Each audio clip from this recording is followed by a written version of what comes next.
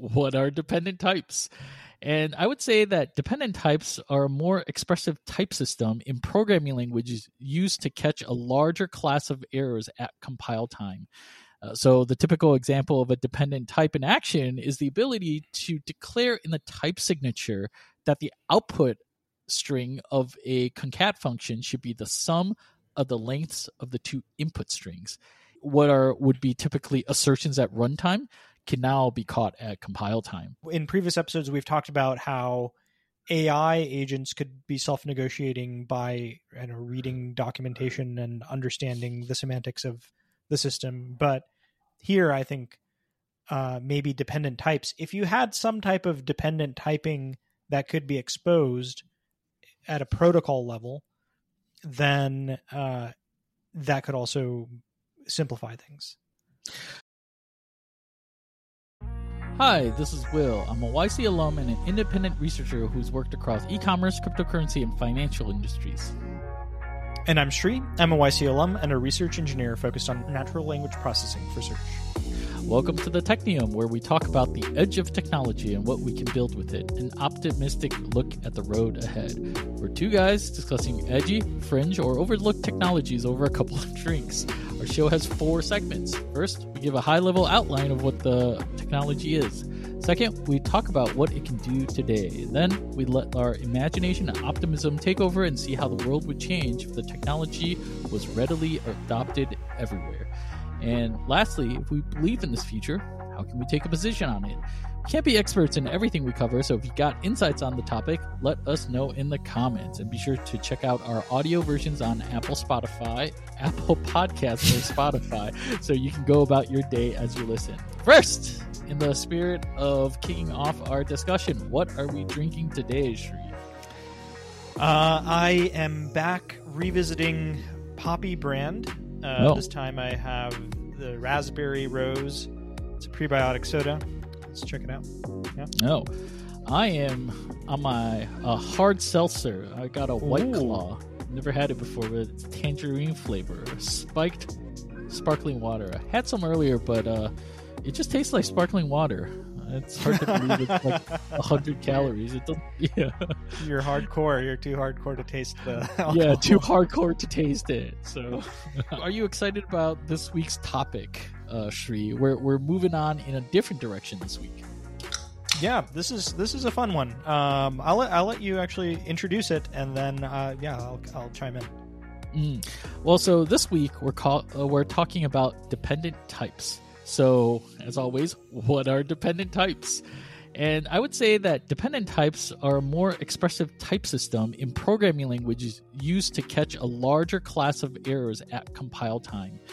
So the typical example of a dependent type in action is the ability to declare in the type signature that the output string of a concat function should be the sum of the lengths of the two input strings.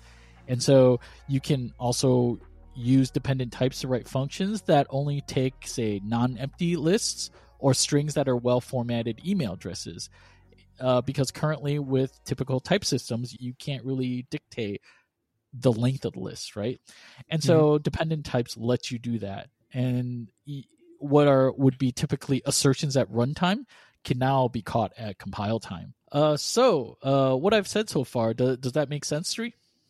Yeah, it does. It's kind of crazy, though, because I mostly work in code bases in the past that didn't even have any types. And slowly but surely, I think in the last couple of years, people have been adding optional types to dynamic languages. But this is even far beyond what many advanced languages like Haskell even have. Right. Actually, people think of Haskell as this weird out in right field, completely off in the distance sort of language that most people wouldn't know a lot about, and they use odd terms. This is even a step further than that. And there aren't that many mainstream languages that actually there are no mainstream languages that have dependent types. I've seen blog posts that hack around it, but they're not fully supported in any mainstream languages. So I'll talk about some of the languages that do support them, later on, but unless you look into or dabble in this sort of stuff, you probably wouldn't have heard of any of them. And I guess that's why we call this the Tech Team Podcast, where we talk about the edge of technology, right? So yeah. It's really crazy though, because basically what you're saying is that we're blurring almost the distinction between runtime and compile time, because even if you are familiar with types, there are two phases: the compile time, where there's the type checking, and then there are these runtime properties. And you can't usually do things like inspect the values that are the inputs to a function or an output of a function and do some checking on that until you actually run that program. But here, what you're saying is that with dependent types, you can, because like in the example of concatenating two strings and making sure that the length of the output string is the sum of the lengths of the input string, that requires some knowledge of it, like its inputs and the behavior. Yeah, that's the runtime right. behavior. And so I think that one good way to think about it is that in any programming language, there are types and what people in type theory call terms. And essentially, you can think of terms as just expressions. An expression is just a compositional combination of constants, variables, functions, and so on and so forth that, when put together, return a value. And so that's as opposed to a statement, which is more like the imperative paradigm where you call a statement and some side effect happens. And so programming languages have types and terms. And typically, like, the work that you do with types is almost like on a separate level or a playing field than the terms and expressions, right? Because you have your type declarations, and oftentimes they don't really mix with the actual computation that or implementation that you're doing. You typically think of them as two different things. But just like in functional programming, functions become first-class citizens where you can pass them into other functions and then, pass them around as values. Here, types can now also be values that you can operate on, pass around, and you can do operations on them. And so that's kind of where the line between types and terms start to blur, so that you can do certain things at compile time to do what typically would be runtime assertions and checks. Yeah, and the cool thing that I've seen in a couple of languages, and maybe you can list what some of these languages that have dependent types are, but at least in the sample of ones that I've taken a look at, it's the same language that is used for both code that operates on terms and code that operates on types, which is different than, I think, many other languages where, like you said, there's a special type language or type annotation system or something which doesn't use any of the features and functionality of the actual language that you're writing your logic in. I think the closest thing that I've seen maybe in a mainstream language is something like Zig, which allows you to do comp time generation of types. But the difference there is that with dependent types, you can actually access it. It's funny that we call Zig a more mainstream language on our podcast, right? Yeah, it's true. I mean, but yes, go on. I think the difference with Zig is that Zig uses the same language in its comp time pass as it does during its runtime pass, but it's not able to access the terms, the runtime variables, in the same namespace as the comp time variables. So that's the difference there. Yeah, I thought dependent types were a really interesting take on the direction that types can take programs, because I know that a lot of times you try to write a program and you're just not sure if it will work at all or not. And we developed all sorts of cultural practices and behaviors and rules of thumb to help mitigate it. And dependent types are one of the few instances where programming has turned to math to try to solve some of these things. And I guess it's strange because programming was rooted in math, but for a variety of reasons, we've kind of moved away from it. And dependent types would be something where I guess it's like going back to the roots. Like it's like if we were the programming was the Beatles, it would be like, I don't know, whatever album they did to go back to their roots. I wish I could name it, but I have no idea. I see. Yeah. But and so I think that's kind of the one interesting part of it. Can you give some names of like examples of languages that have dependent types? Yeah, ones that specifically support dependent types are Agda and Coq and Isabel, and these are more well known as proof assistants and people that are working in type theory, and they're basically mathematicians that want to do mathematical work in proofs with languages and denotational semantics and stuff like that. They typically work with these languages. For people that are more, I guess, more practically orientated, whatever that would mean in this context, they've turned to Idris. What's another one? F star, although I haven't looked too much into how F star is different from the other ones. I've seen blog posts where people have hacked the existing type system in Scala and in TypeScript to do parts of what dependent types are able to do, but I don't think all the features of dependent types languages are fully supported in these other languages that you kind of hack things into. I see. So this is what you mean by returning to its roots in math, in that this exists in languages that are even more obscure than like Haskell, which I think many people already consider very obscure. And Haskell doesn't natively have dependent types, although there are plugins and libraries that help it use dependent types in Haskell. But if it's any indication, like I looked at Agda and Idris, the syntax pretty much looks like Haskell. And is Haskell in the ML family of languages? I don't remember. I don't know. But yeah, like that all looks fairly familiar when I was taking a look at it. I see. If you can read Haskell, then Agda and Idris will look pretty familiar. Yeah. Why do you say that it's related to math? I think that's an interesting question with a answer that was surprising to me the first time that I heard it. There's a talk at Strange Loop 2015 vintage by Philip Wadler where he gives a talk called Preposition as Types. We'll put it in the show notes. But in it, he talks about the Curry-Howard correspondence. And the Curry-Howard correspondence is kind of an observation or a rule, I guess a rule of thumb, an observation that it seemed like any good idea in logic, in math,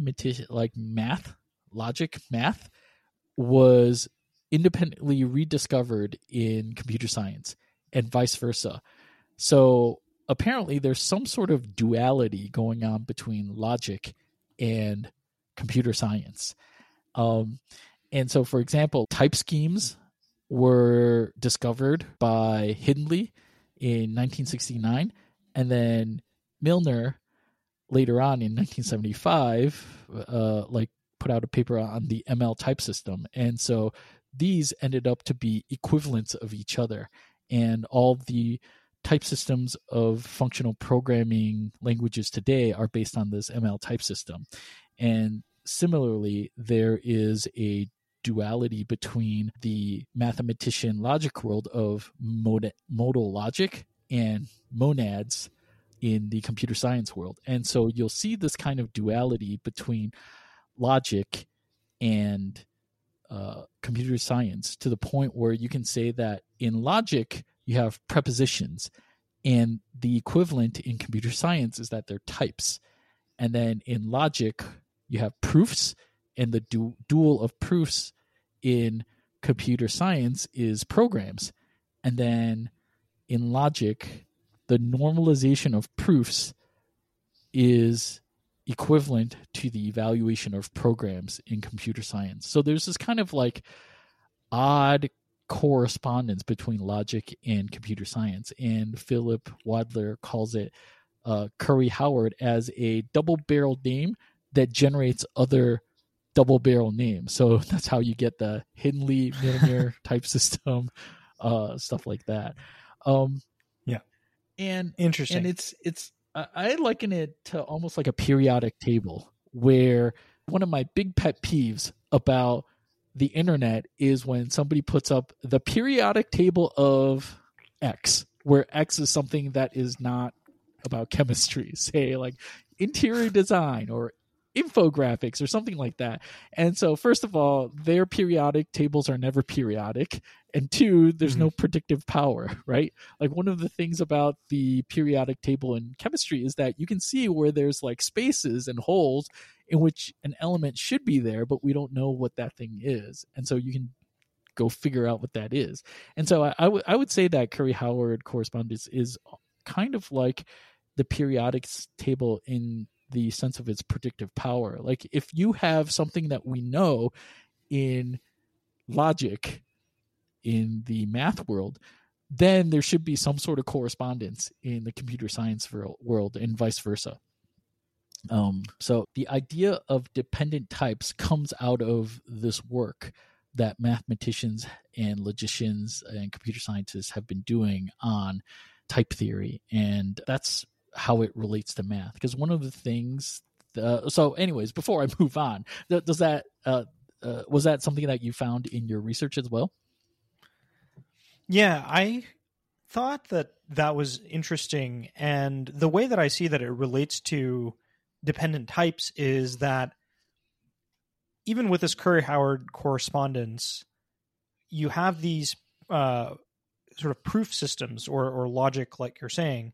And I think maybe it's useful to think about logic as some set of rules in which you say, well, if this and A and B are true, then it follows that some other properties hold, right? Like this is what a proof is. And I think what makes dependent types interesting is that it almost unifies the two. Like if you have a program, you can get a proof out of it, or maybe vice versa. Versus, I think typically those two things are separate, right? Like you have proof proof languages and normal languages that you use to write programs, and dependent types unify these two. Yeah, because like in our TLA Plus episode, we talked about TLA as a language for the design of protocols, and it's like a kind of proof system, right? You can do formal verification on some sort of algorithm that you're working on, but it's still up to you to translate that formal specification into the implementation language that you're writing. And mistakes can occur there. But the interesting here with languages that have dependent types is that the program is the proof. That's pretty cool, because that means you don't have to write the same thing twice. Yeah, and so I think it holds a lot of promise, and I haven't used it in full. I've played around with it a little bit, and there's some affordances I thought were interesting, which we'll get into later. But I think I'm cautiously optimistic here. And the other aspect about how dependent types relate to math is interesting in that there was a mathematician whose name escapes me at the moment, laid out the possibilities of different type systems that you can have in a programming language into something called a lambda cube. And the reason why it's a cube is because there's different combinations of how types and terms can interact with each other in a programming language.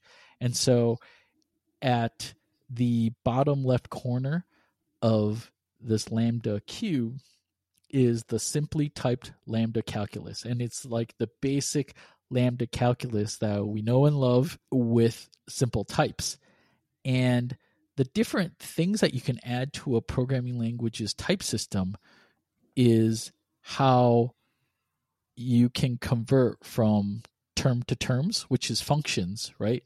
Functions are something that you put in terms and you get out terms.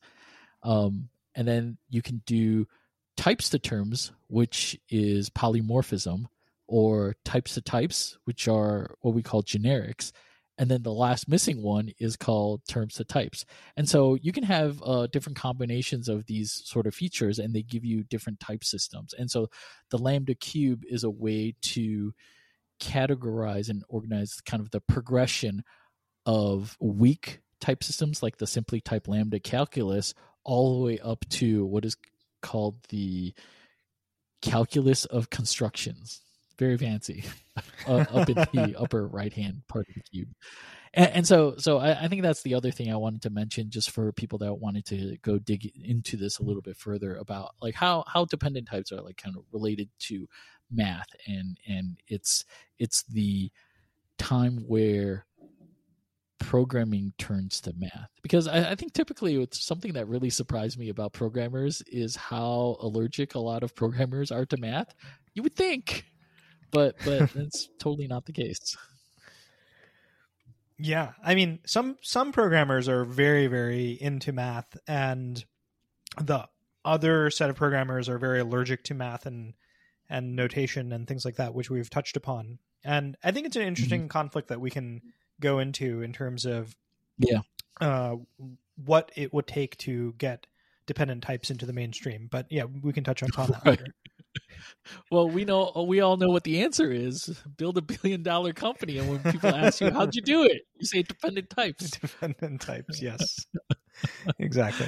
So one thing that I wanted to move on is kind of a sketch of how it works, because I think normally we don't do too much of like how a particular technology works, but it does seem a little magical that you can check the runtime properties of a program without running it. That seems weird, like when you say it like that, right? But in fact, it's not so weird when you understand that the terms and types are kind of mixed together. And so when they both are first class values that you can intermix between each other, then that means that you can assign a separate type to each number, right? Because typically we say like the numbers 0 through, I don't know, 2 to the 32 are all ints, for example, right? But with dependent types, you would be able to give a different type to each number.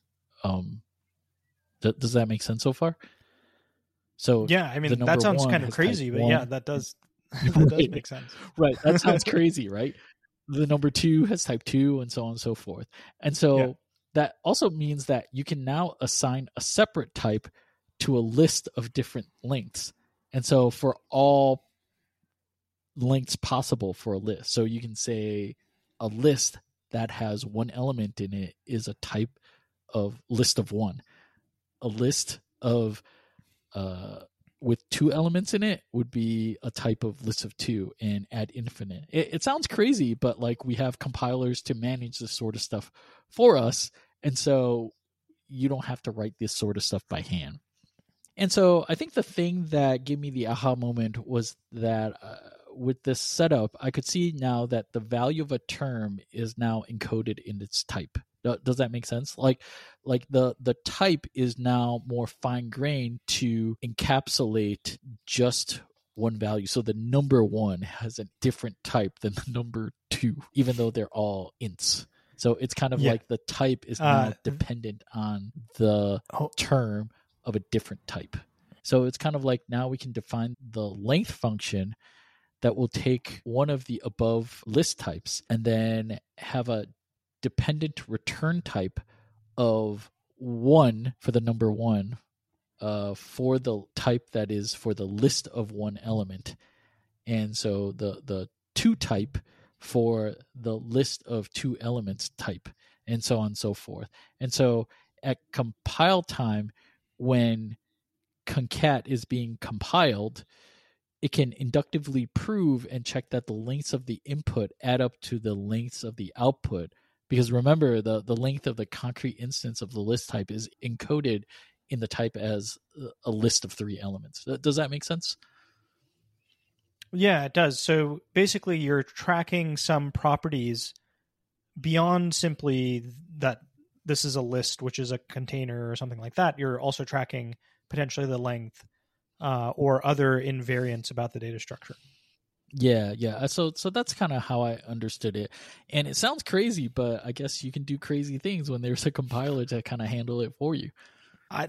At face value, it seems like this would just blow up in terms of the number of types that it generates. But I guess there's some magic optimizations that they're doing so that this isn't a tractable problem. My take is that it's probably lazy. Like, in order to prove the set of natural numbers, like, you don't need to have iterated through the entire set of natural numbers. Like, you can set the base case and then the inductive case, and then that should be good enough. I see. And I have to say that, like, I am not a type theorist by any means, and I don't think Sri, neither are you. So if you, as the viewer, has other things to add to our description of dependent types, then by all means let us know down in the comments, and we'd appreciate it. And if we get enough things wrong, we look forward to a dependent types part 2, I guess, right? So yeah, right. Exactly.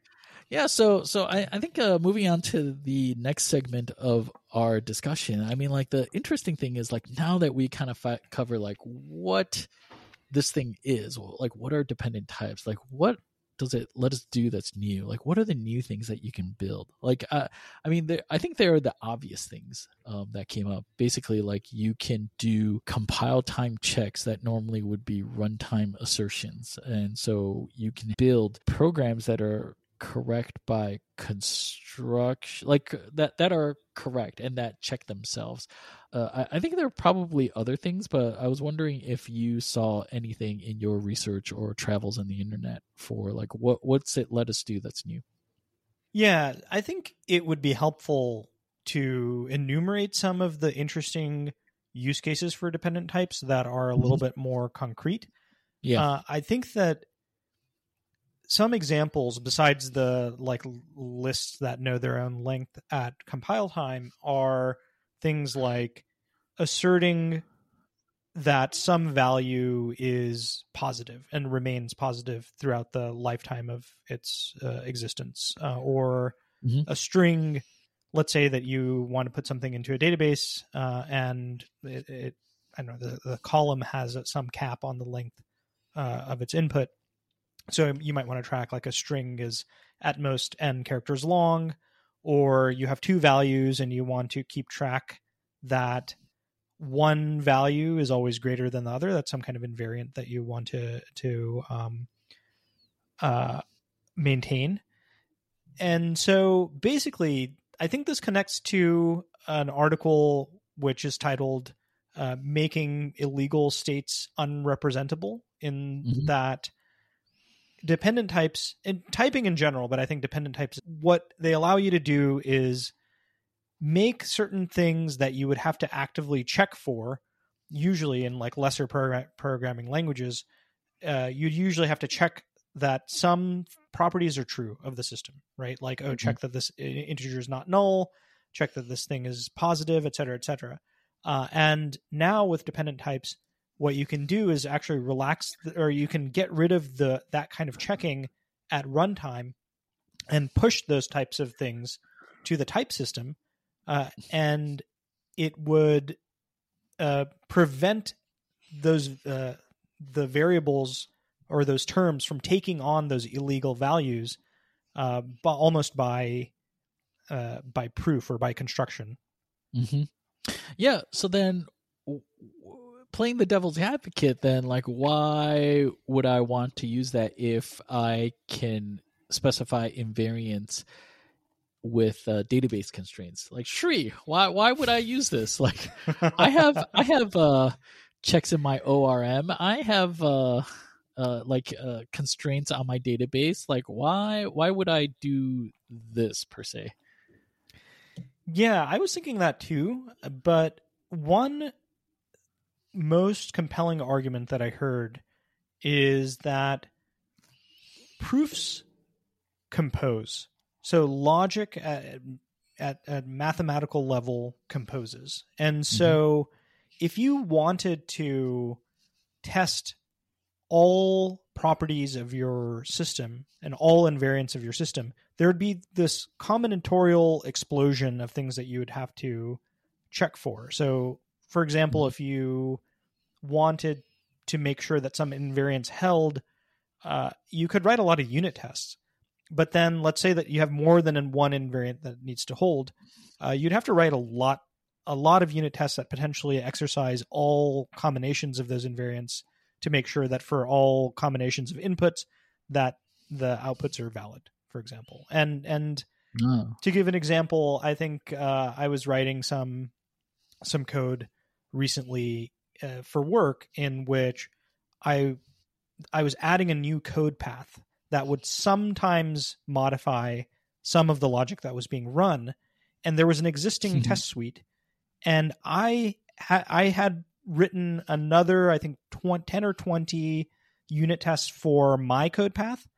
And then I was faced with this inkling of a doubt that, hey, like, what if there's some weird interaction between like when my logic runs and all of the existing unit tests that are there? Like, should I rewrite all the existing unit tests that are there, but with my that exercise my code path? I don't know if that makes sense, but basically, but like I couldn't assert for sure that whatever I was exercising or whatever logic I was adding wouldn't change the invariants that were already being asserted, because those things don't compose. Whereas I think with dependent types, you don't have that worry, because basically it verifies the whole program as a proof rather than simply leaving it up to you to check assertions through all valid code paths in your program. That sounds really compelling, which makes me wonder if you can do better DevOps through dependent types.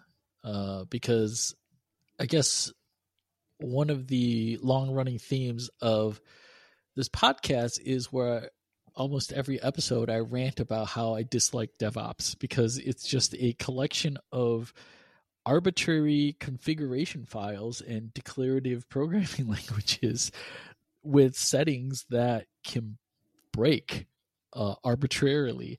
And like, I never like learning any of that stuff, because I feel like they're not concepts I can take with me. And so I'm always loath to mess around with it. But maybe with dependent types, you could get something that like a DevOps developer experience in which you can take things with you, and you can like have composable things. But I guess that we might want to leave that to a second and third order effect discussion. But in the near term, I did see a tweet by the author of Idris, a programming language that has dependent types, where he's like saying that he was trying to compile Idris itself, and he had forgotten some sort of environmental variable that he had to change, and it wouldn't compile because the environment variable was wrong. And he's like, oh, okay, that's great, because I would have deployed this thing and the environmental variable would have been wrong, and I would have had to like debug this, trying to figure out what the hell happened. But like, it can catch like dumb like configuration settings like this, and that's one of the nice little benefits that happen when you use it, as opposed to the toy example of the vector lengths, which I think is not indicative of the value that you would get from dependent types.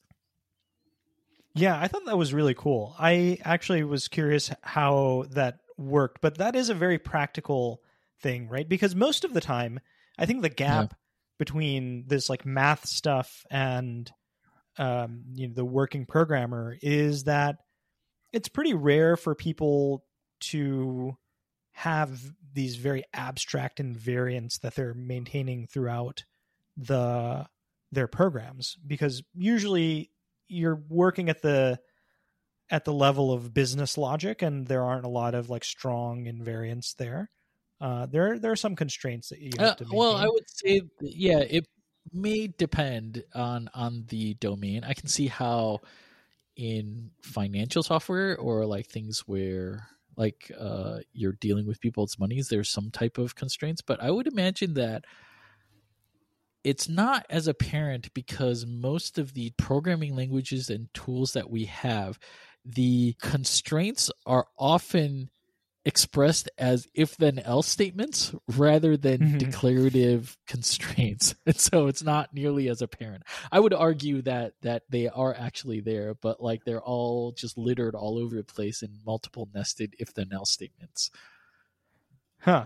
That's kind of true, actually. I wonder then if in companies where there's a strong like separation of roles between product managers and engineers, where product managers or project managers or whoever are mostly dealing with things like setting up the business rules, defining the business rules and the business logic, and then they hand it over to engineers who code that up, whether that's an avenue to make dependent types more popular, because then you can go to the project manager and say, hey, I have a way for you to encode all the rules that this thing must have, and you don't have to worry about doing like so much QA and validation because you get this for free. Just specify like what stuff must hold. Yeah, I wonder, because like this attempt has been done before with test suites like Cucumber, right? Like Cucumber made like English sounding tests, and presumably PMs would be able to write Cucumber and to be able to specify stuff. But I get the sense that it's not very widespread in industry. They still just have meetings. Like people get people in the same room, like PMs, designers, and engineers in the same room for a meeting, and then figure out that the other parties that they actually need in this meeting are not in the meeting. So then they postpone the meeting for another week, and so on and so forth, until they manage to get everybody in the same room.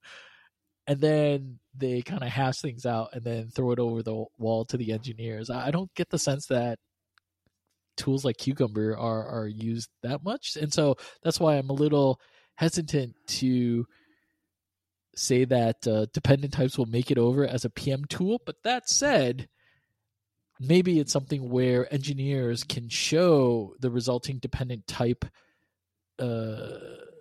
signatures to a PM to say, hey, is this what you meant? And they would be able to find it very readable. They may not be able to write it, but they would find it readable to say, yes, this is what I want. Right? Maybe it's something like that. Oh, like a kind of report, like a human readable report that maybe the compiler says, okay, here are the here are the invariants for the business logic part. So maybe something like that would be useful and interesting for people in industry. Like, do you get the sense that Cucumber is like widely used in industry? I didn't get the sense. So that maybe like for like Cucumber is in the world of Ruby. So I don't know. Yeah, I don't know. You tell me.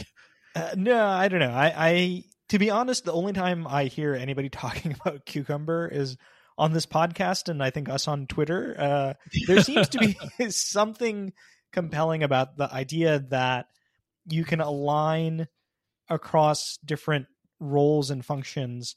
You can have some standard specification language that aligns expectations with implementation, right? The specification with the implementation.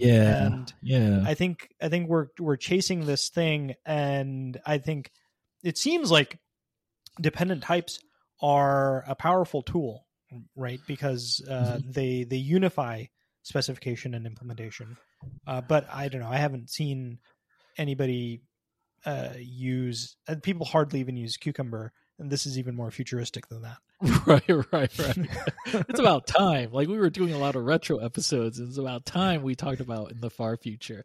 But actually, Right. dependent types have been around for a while. It's just these sort of ideas take a long time to permeate. So, like, in a sense, in the timeline sense, dependent types have been around, I want to say in the early 2000s or something like that. And so it's already like 2023, and there's still no mainstream languages. Like, mainstream languages are still dealing with the option monad, right? So Right. yeah.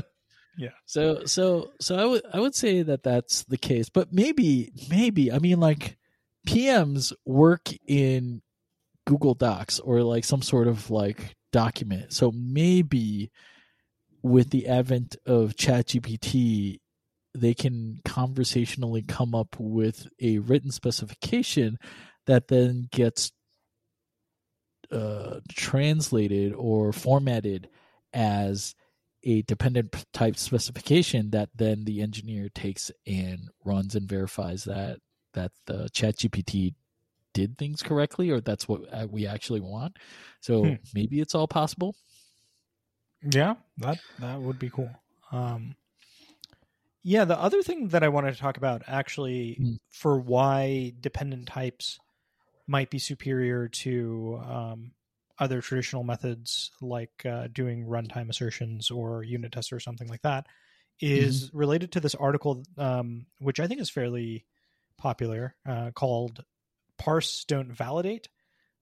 Basically, the idea... We'll link to that in the show notes. Yeah, we'll put it in the show notes. But basically, this post is making the distinction between validation and parsing. Validation being simply checking that something is true and then passing the value along if it's not, or erroring out if it's invalid. And then parsing, which is basically adding structural information to some input, right? So if you think about JSON or something, like if you parse a JSON string, then you're actually taking that and adding some structural information and making that into a real data structure or something like that. And I think that dependent types are an application of parse don't validate, but for type checking, in that what happens is that as you go into the depths of your program, you're able to keep track of more and more useful things. So if you pass like a string or something into a function in a dependently typed language, then the type system might be able to keep track of certain invariants that now free you from having to keep checking that everywhere down the line in your program. Yeah. And so it actually saves you some hassle. One of the problems with regular types is that at a certain point, they just become like boilerplate, because there's nothing more fine-grained than just a string or a list or this class, that class. They don't actually help you know that, oh yeah, this list came from this place, and because it came from this place, I can rely on the fact that it, contains at least one element, or it has been sorted at some point, right, or whatever. It's got this order or something. It's got this order. And so I think that's the one annoyance that a lot of people, that put people off from doing typing in like languages that have optional typing, is that at some point it just becomes like they're very quickly like sort of you run out of information that you're getting from the type system. Whereas I think here, like the type system is rich enough that actually it's helping you more and more. Yeah, I think it depends on like how you treat types, because I know that Rich Hickey, the author of Clojure, famously eschews types for Clojure, which he also considers a functional programming language, but he means functional in the immutable sense. Like he's just says, I understand the sentiment that oftentimes when you're like dealing with types, it feels more like a puzzle that you have to do in addition to the work that you're doing. Mm-hmm. It's kind of like, is the implementation not hard enough? Here, solve a Rubik's Cube at the same time that you're doing some work. Yeah. And I can see that. But then on the other hand, I do know that sometimes people that have been working with Haskell for a longer period of time, they design all their types up front first. So then types and the type system become a design tool for them, and they get that right first before worrying about the implementation. And so in that sense, I can see how it's a help rather than a hindrance. So back to your point about like what that boilerplate feels like. I think that boilerplate feels like if you don't end up using types as a design tool, and mostly it becomes like when you don't use it like that, then the compiler becomes a heckler, like just sitting around telling you that you're doing things wrong. And it feels terrible, right? Because like in dynamic languages, you type some stuff and you just hit run, it'll, for the most part, do something. Like you may not realize it's wrong, especially in things that are like concurrent distributed programs, but it'll run. And so you get that immediate dopamine hit of something running. Whereas like in typed systems, it just feels terrible because it's just one compiler error after another. And you have to like wade through like sometimes hundreds of them when you like refactor something. And on one hand, like you can refactor fearlessly because you know that once you get through all the errors, if it compiles, it'll probably run and be correct for a large number of cases. But man, does that experience suck? Like every time you're just like, getting punched in the face over and over again by the compiler. So yeah, I understand that kind of the sentiments from either side. And so for you, like how does this relate again to kind of like the validation versus parsing?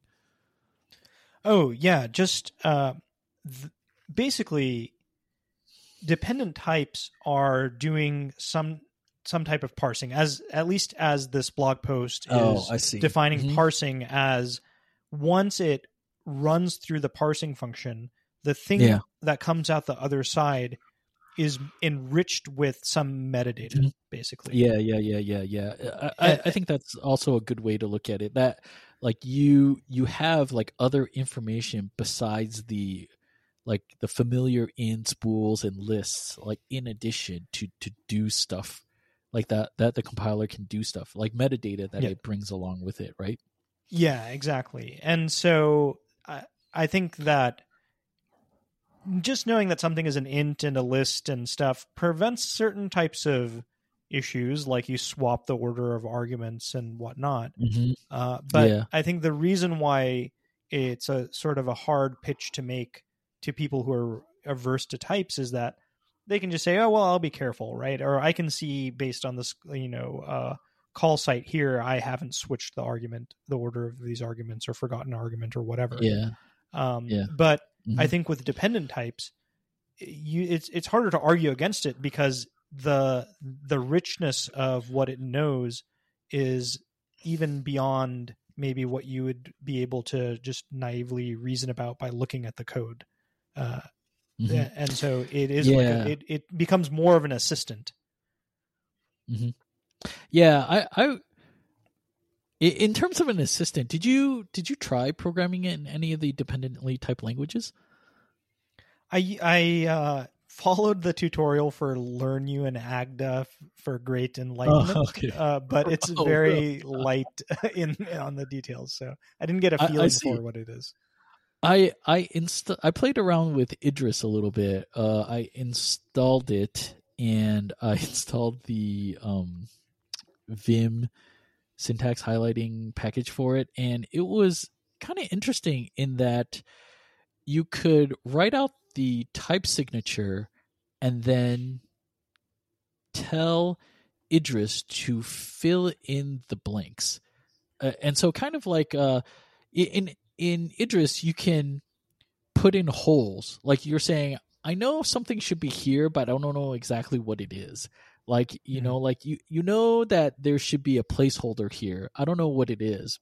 And then in some cases, like when you say, I don't know exactly what this is, you can tell it to like split out all the different possibilities of what it could be. So for example, something could be like a list and you split it out. So then it'll write out the different pattern matching cases for it. So like one case could be the empty list, and then the other case is the head with everything else behind it. And so you can kind of like ask it to iteratively search through the proof search space to give you something that makes sense. Because sometimes there can only be one thing to fill in that hole, but instead of writing it yourself, you just ask for it to give you the most obvious proof, or do a search through the proof space to give you something. And if there's more than one, then it presents the options and it picks it for you. And so everybody is really excited about Copilot with like the AI auto completion sort of thing, but like this is kind of similar, but it's got math behind it. Like like it's that similar feeling that the programming language environment is helping you out, and so all you have to do is like check and read, but at the same time you have the feeling that this thing is correct because it's based on math, as opposed to ChatGPT, where you have to still play computer based on your reading of whatever ChatGPT or like Copilot gave you. And so it's a little different in that sense. But I was surprised by that experience there. That's actually really cool. Yeah, it does seem like Copilot in that you're basically asking it, hey, what are my options here? And then you're now selecting among them rather than having to generate them all yourself. Yeah. So I thought that part of the experience was pretty cool. And I guess it also reminds me of a little bit of like what the semantic web thought it might be, right? If everything was well structured and connected, then you could do searches by joining and concatenating and reducing all the intermediates all down to the same thing. It's kind of got that same feel to it, except this actually works because the universe is much smaller, right? Like you're not relying on humans to populate web pages for the semantics, which they're prone to lie about. This is a contained universe, so that you can actually rely on the traversal of the proof search space to give you something that makes sense. Yeah, that's cool. I think one concrete use case I can think of is when doing some type of refactoring or something, where I wonder if in a dependently typed language you can run queries over the program that say, find me all of the places in this program where this thing is true, where I am relying on the fact that a list will not be empty, or I don't know, some other invariant. I'm expecting that some invariant is true, and then let's say that now my logic has changed such that that invariant will no longer be true.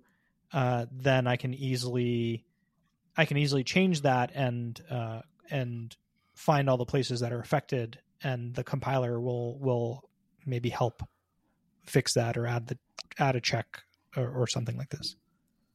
Yeah. So I think that's something that I haven't really seen a programming language do.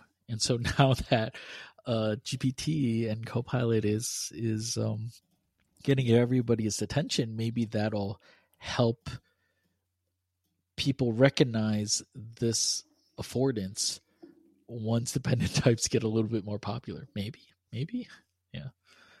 Yeah. You said that there was some dependent type thing in TypeScript, how powerful is that, or is it like pretty toyish? It's toyish, and it's kind of like a hack on the existing TypeScript type system. And so they were able to do basic things, but I don't think they had the full power of all the other things that dependent types were able to do. So basically they were able to use like type constructors to put metadata in it and then be able to do operators when they constructed new types and use those new types as types that you would use in your function type signatures. That was a lot of words. I don't know if that made sense, but basically, it's more verbose. Like it's kind of like if you implemented FizzBuzz with C++ templating language. It's kind of like that. I see. Okay. But we can put it in the show notes. But yeah, like there's it's definitely kind of possible. Like I've seen another one. There's another talk which we'll also put in the show notes where the author of Idris is showing off dependent types, and then he has a co-presenter which tries to show the equivalent in Scala by hacking Scala's type system. And so for some of the examples he could reproduce something, but for others he's like, I got close but not quite. So it's kind of like that. I see. Okay. So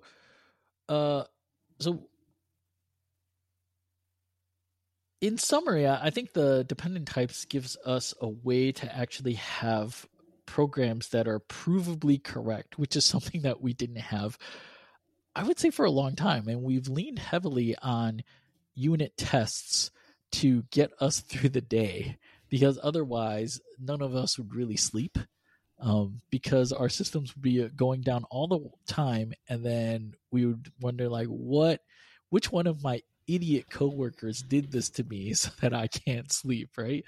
And then you do a git blame and you find out that it was you. You did this to yourself. Yeah.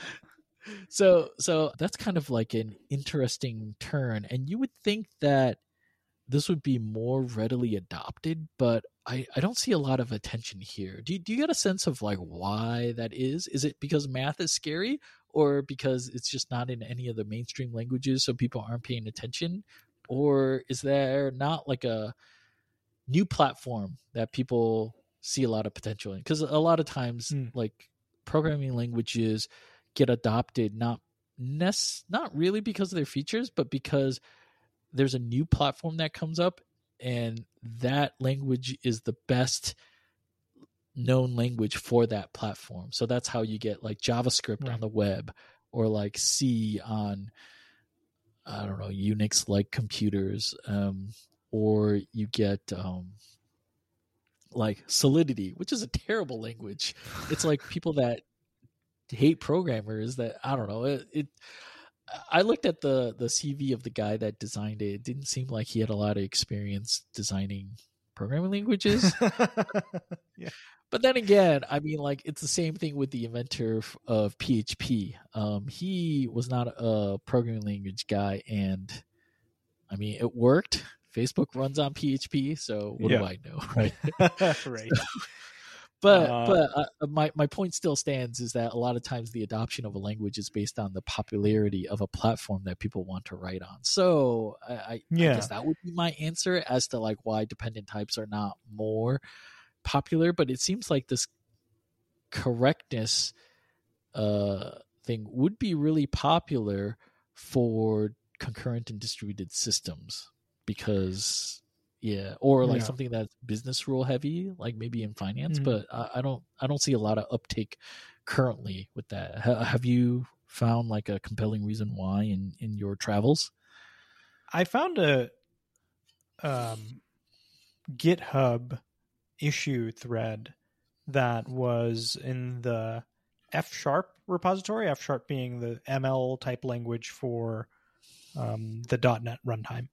And so there was a petition or some kind of feature request for adding dependent types to F#. Mm-hmm. And the creator or maintainer of the language chimed in, and he had a variety of reasons against it, but the big reason why he was against it was that it would add a lot of power to the language, and that power would be entirely within the reach of people who understood very abstract mathy things like category theory and such.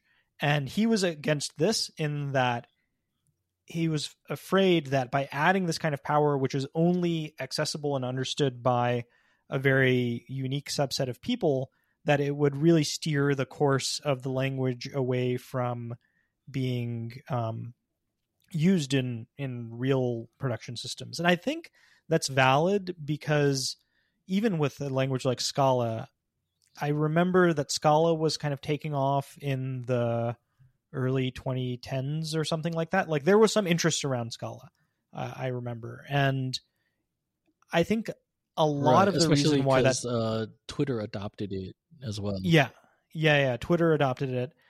But I remember that a lot of the interest around Scala very quickly became sort of self-absorbed in that like people were just making like libraries that were more and more esoteric and more math-like.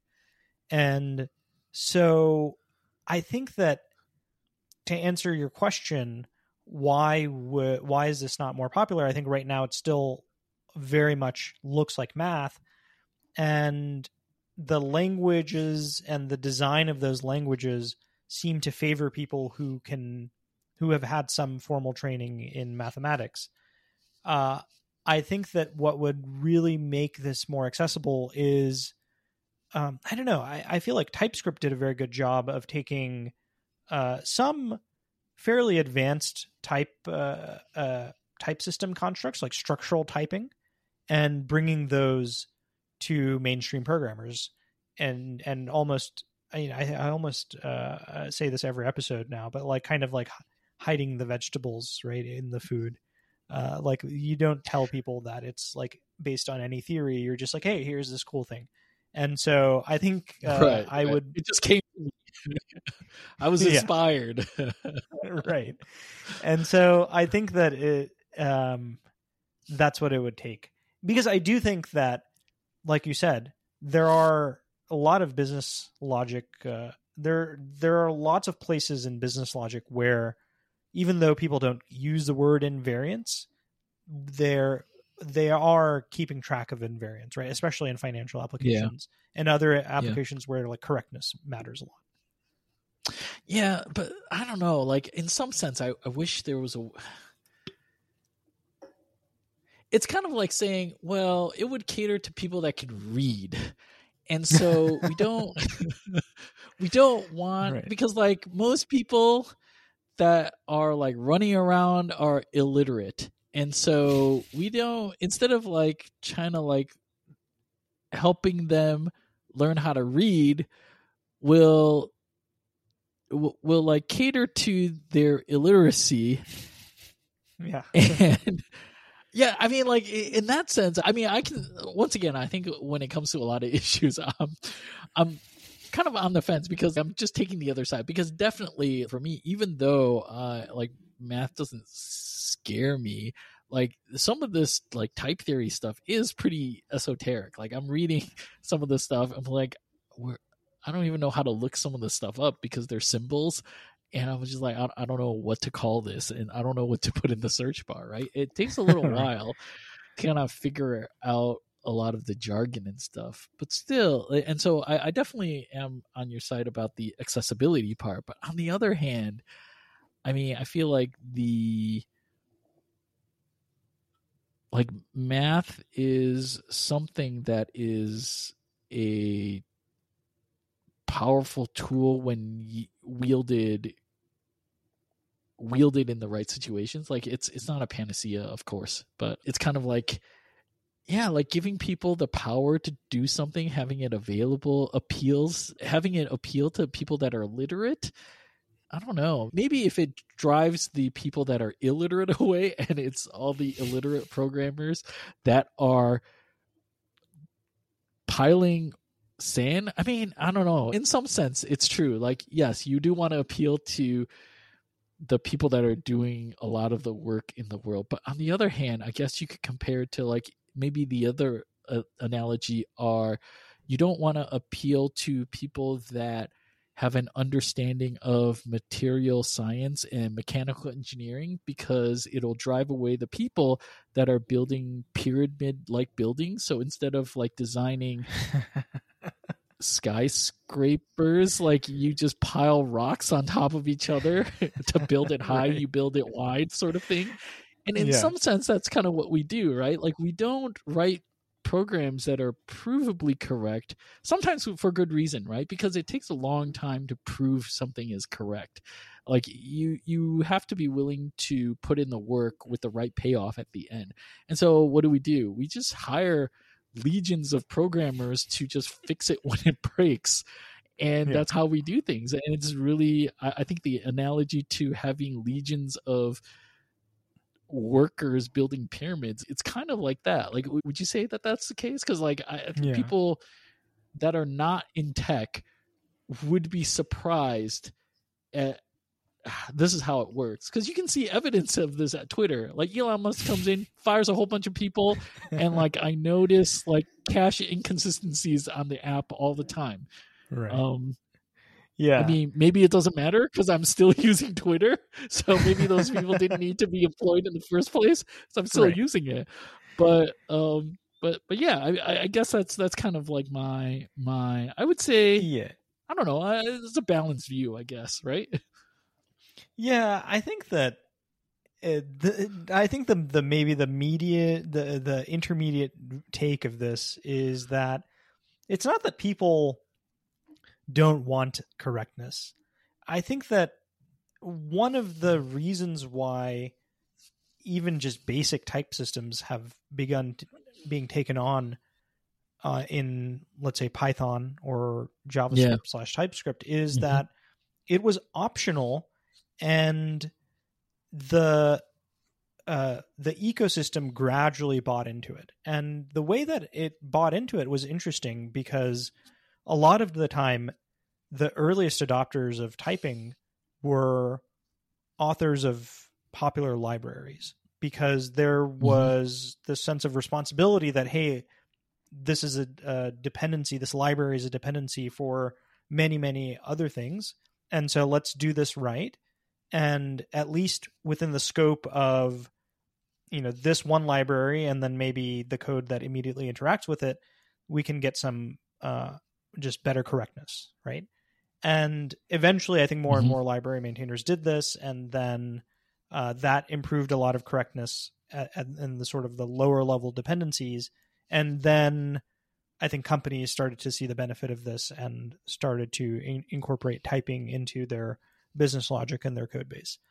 And I think that's probably a better vector by which to get people to buy into correctness. And I think similarly with dependent types, I could see that there is a lot of value in certain places. I think, for example, configuration languages or configuration DSLs, like you were talking about, could make use of dependent types to, like you said, prevent illegal states, right? Like a lot of the time people are configuring their things in just random JSON files or like YAML files or whatever.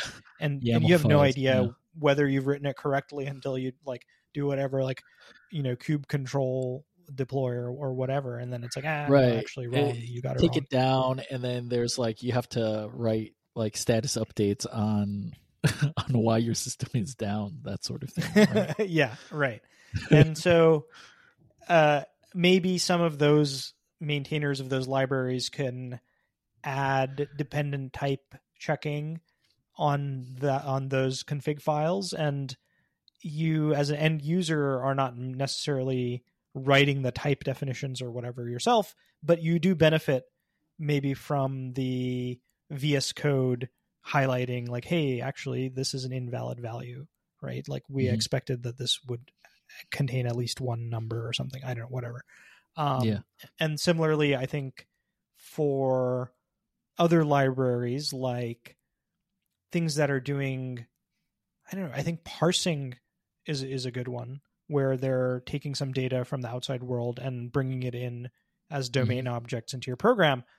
At that boundary, I think that's a good place where you can add dependent types and get some guarantees that, okay, once it passes through that sort of membrane or that barrier, I can expect that the object on the other side is well formed according to whatever constraints. And I would actually be really happy to use dependent types in that case, because it's not adding any conceptual burden to me if somehow the library took care of defining all those types, and I was simply able to benefit from the annotation that it gave me. So I think that it would, if there was such a thing as gradual dependent typing, maybe that exists. I don't know. Then I could see its uptake being like more prevalent. Well, I guess this is homework for our viewers. That like Philip Wadler does mention in his talks that some of his work is on gradual type, but I don't know if this is the same thing.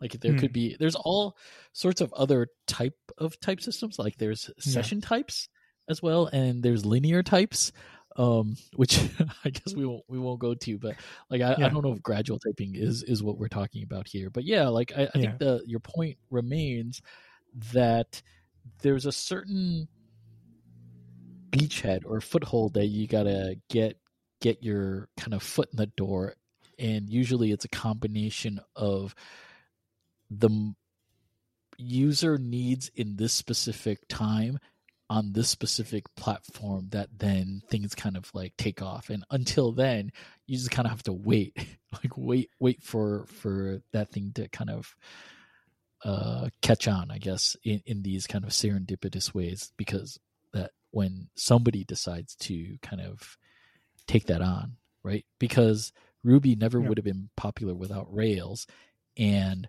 Rails, DHH decided to build on Rails because it had some of the metaprogramming niceties that allowed him to build some of the DSLs that he wanted to do, but he could have just as well picked, I don't know, something like IO or Self. I don't know. But like there's other just as obscure languages as Ruby at the time in the early 2000s. So maybe. Yeah.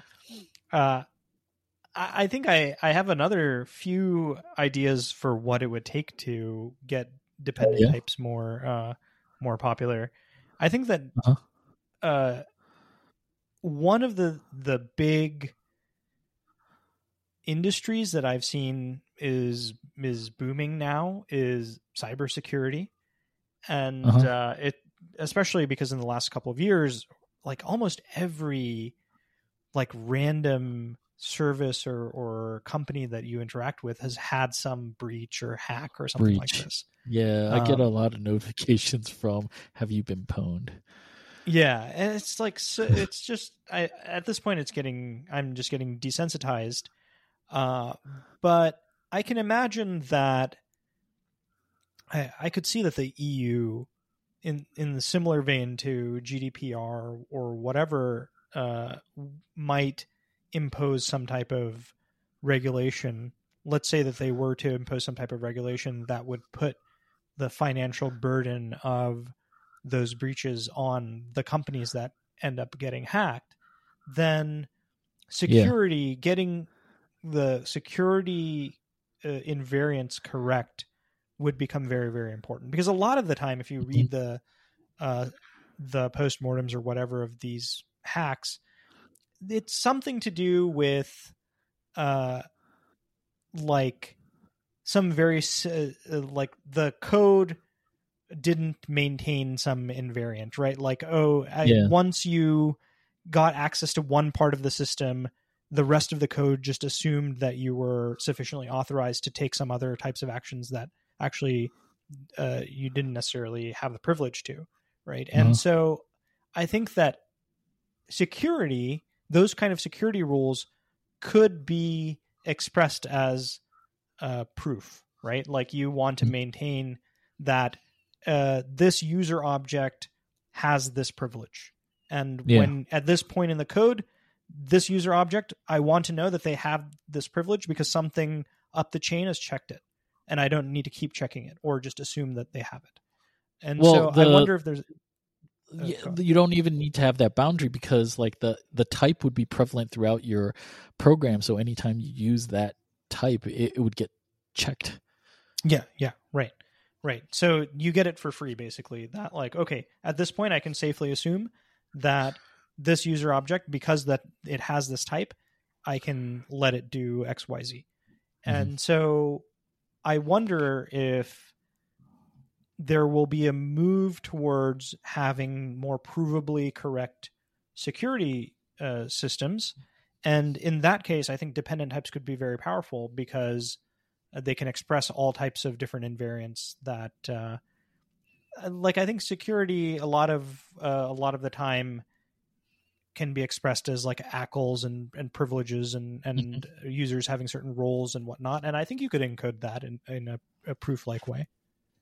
Yeah, I think so. But then I guess the flip side of security is always convenience. And so would dependent types feel like onerous or overbearing because like it's hard to satisfy all the environment or all the invariants when all you want to do is add two numbers together, but like you can't get it to do it because like you can't find all the ways to satisfy the invariants or something like that? Or could you have like conflicting invariants? Like would that just not compile? That's my guess. Yeah. Like if you have conflicting, something like that. Well, I know that one thing, like one concern that people have is that if you have such an expressive type system, like would the type checking never terminate? But I think that's actually false in that like these dependent type systems do actually terminate. I don't know what the mechanism is, but like you won't end up in an infinite loop or anything like that. Probably because there's something they limit for it. Maybe like they limit the type of negations that can happen, perhaps. Like you can't say like this thing cannot be something rather than this thing has to be something. Maybe that's my hunch. But anyways, the point is like, I guess my point is like I wonder if the flip side of this is like the convenience aspect for like the security, but like barring that, it seems like it should make sense because then you do get it for free every time you're using the type throughout your entire program. Plus, it's all done at compile time, not at runtime either, right? Right. Yeah. I think that there would have to be some other that slowdown if people are worried about speed or anything like that. Right.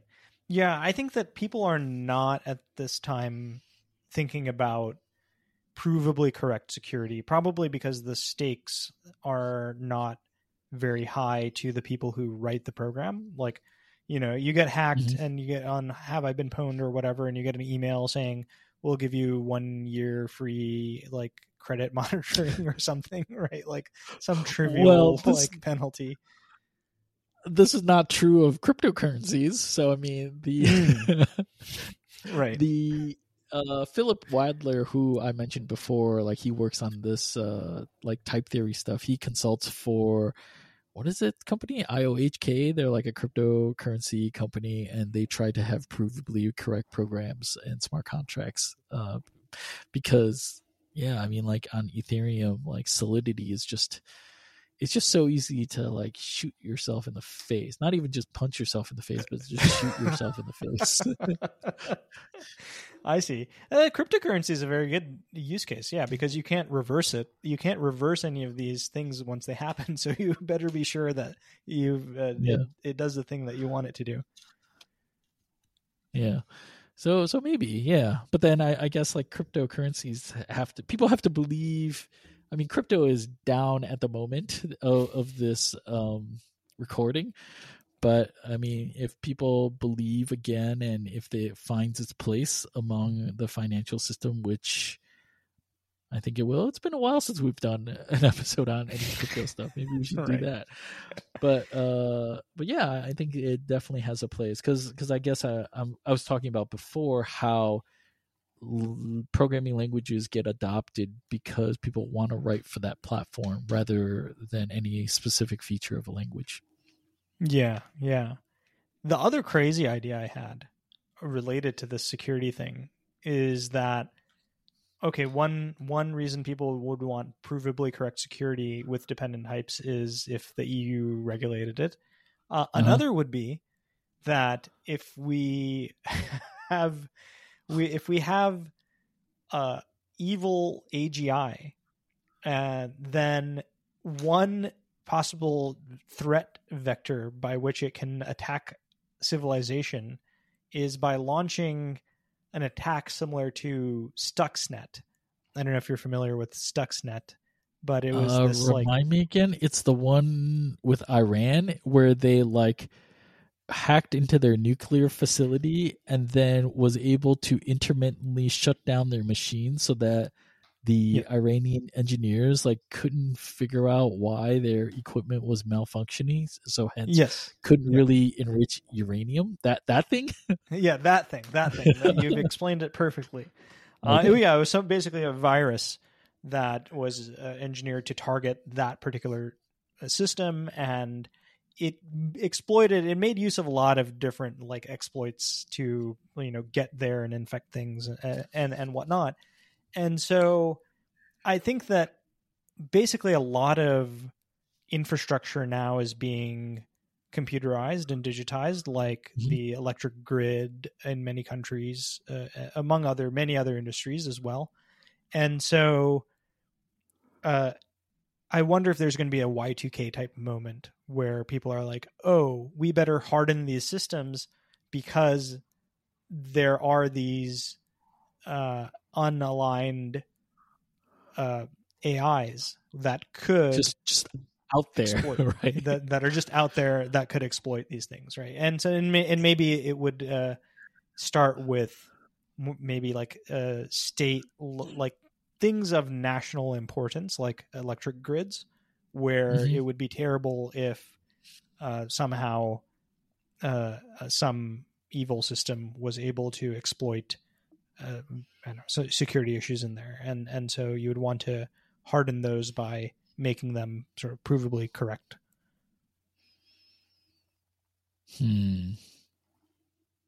Yeah, I don't know. I only know of one person that works on government utilities like that, but he does transportation. I don't know about anybody in electricity. I wonder what sort of stack that they have and what their kind of development attitude is.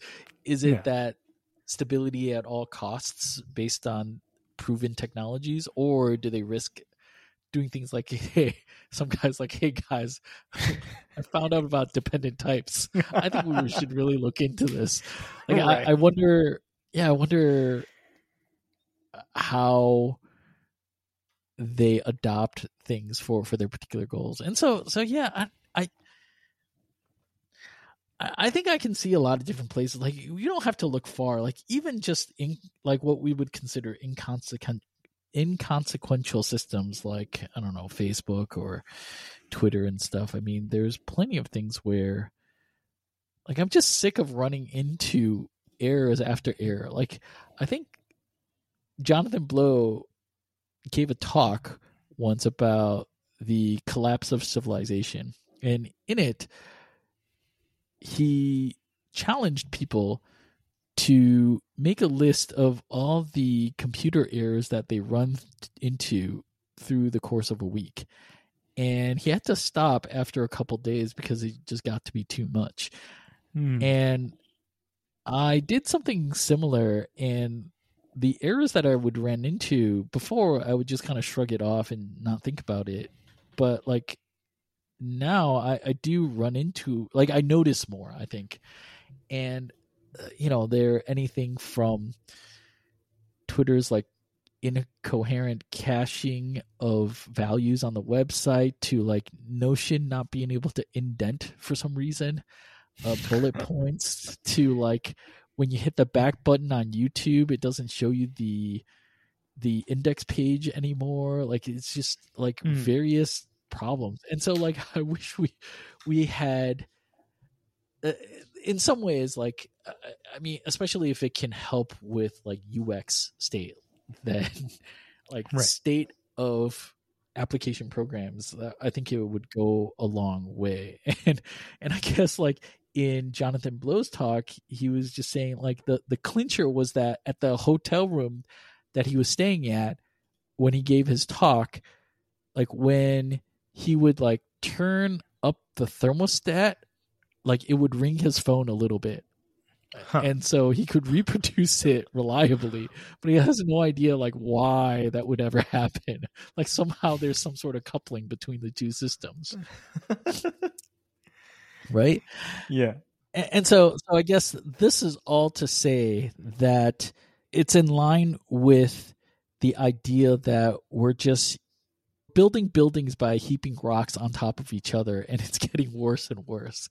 And one of the hopes for me, I guess, is that we'll find tools to help us wrangle the heap of rocks, or at least we can find building principles so that we can build high without building wide. And to me, like math seems to be one of the good possibilities where we can find the solutions to that. Like, you know what I mean? Yeah. Like before we figured out how arches worked, like we had to build pyramids. Like the amount of space inside a pyramid is like tiny. Like most of that thing is rock.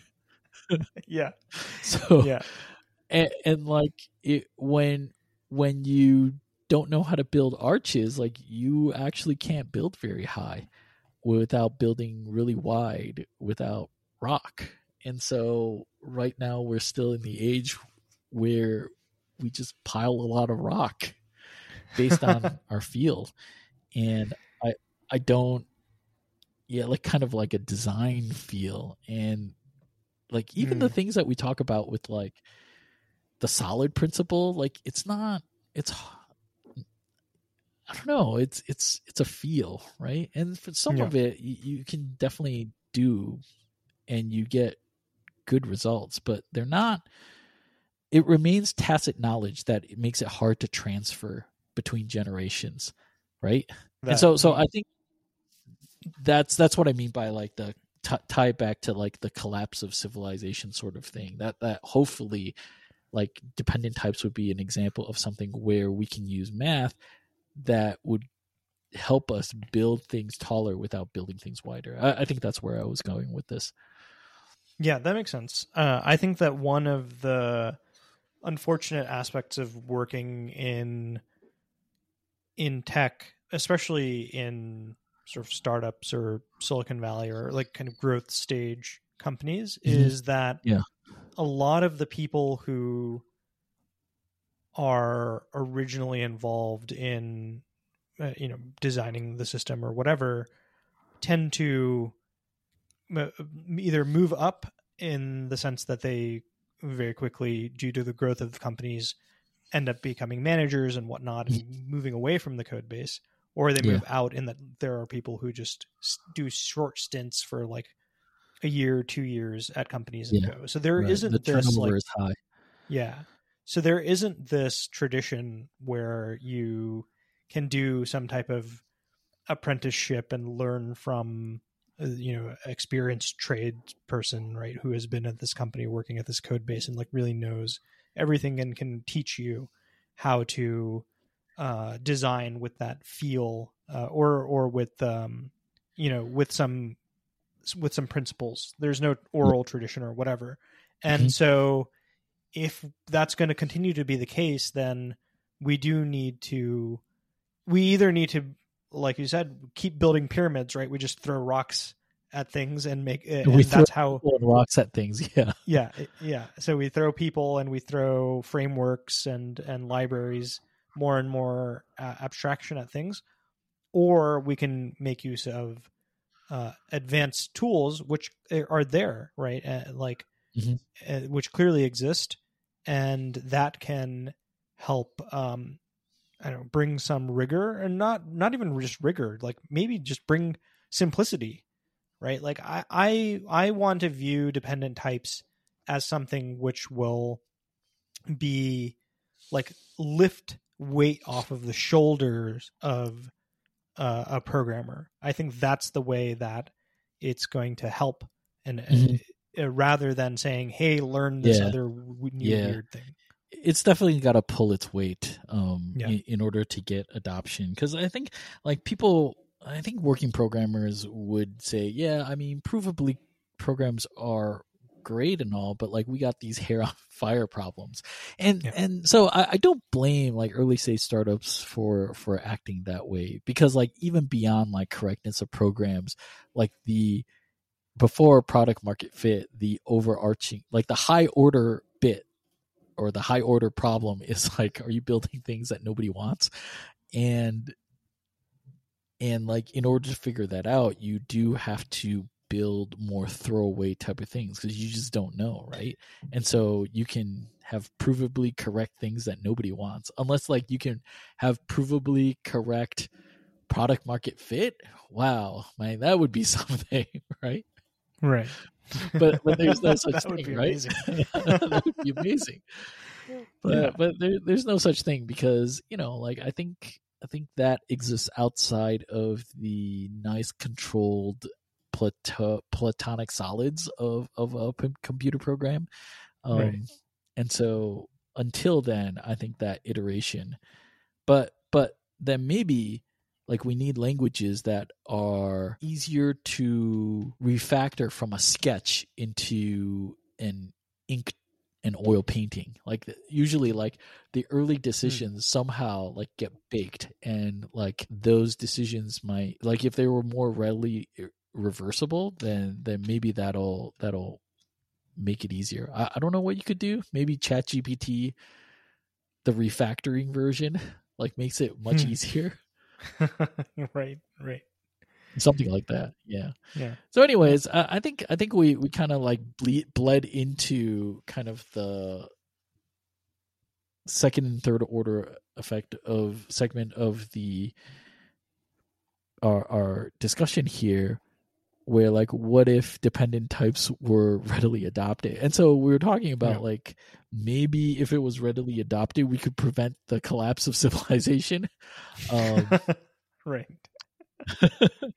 but like did you think of like other things that would happen as a result, like with the advent of cars, the businesses that benefited weren't the automakers, but like you could have businesses like McDonald's with drive-throughs, and like a lot of the hotel chains across the US. Like people travel more, or like you could have builders in the suburbs. Like what are the knock-on effects when dependent types are much more prevalent? What do you think there, Shri? I think one thing that would be very cool is dependent types over the network. I don't know if that's a thing, but basically it would be very interesting. Like one of the visions of the web or of HTTP was this thing called like HATOS, which was that agents could interact with services, and by looking at the structure of the response, understand the semantics of how of how to interact with that service. And I think that there are many reasons why it's infeasible, but one of the reasons also I think is just it's very hard to know like what to put in the holes, right? Like okay, I have to make this response, I have to construct like some type of response. How do I make sure that I construct a value such that it is valid on the other side? And I wonder if there is some kind of dependent typing that could be transmitted across the network such that a client can know what is the universe of valid values that So as of yet unknown, like you're interacting with a new service, you haven't hard coded against that service, right? You start talking to a new service and it's able to tell you, hey, I accept this set of values, and you can construct them and know that they would be valid.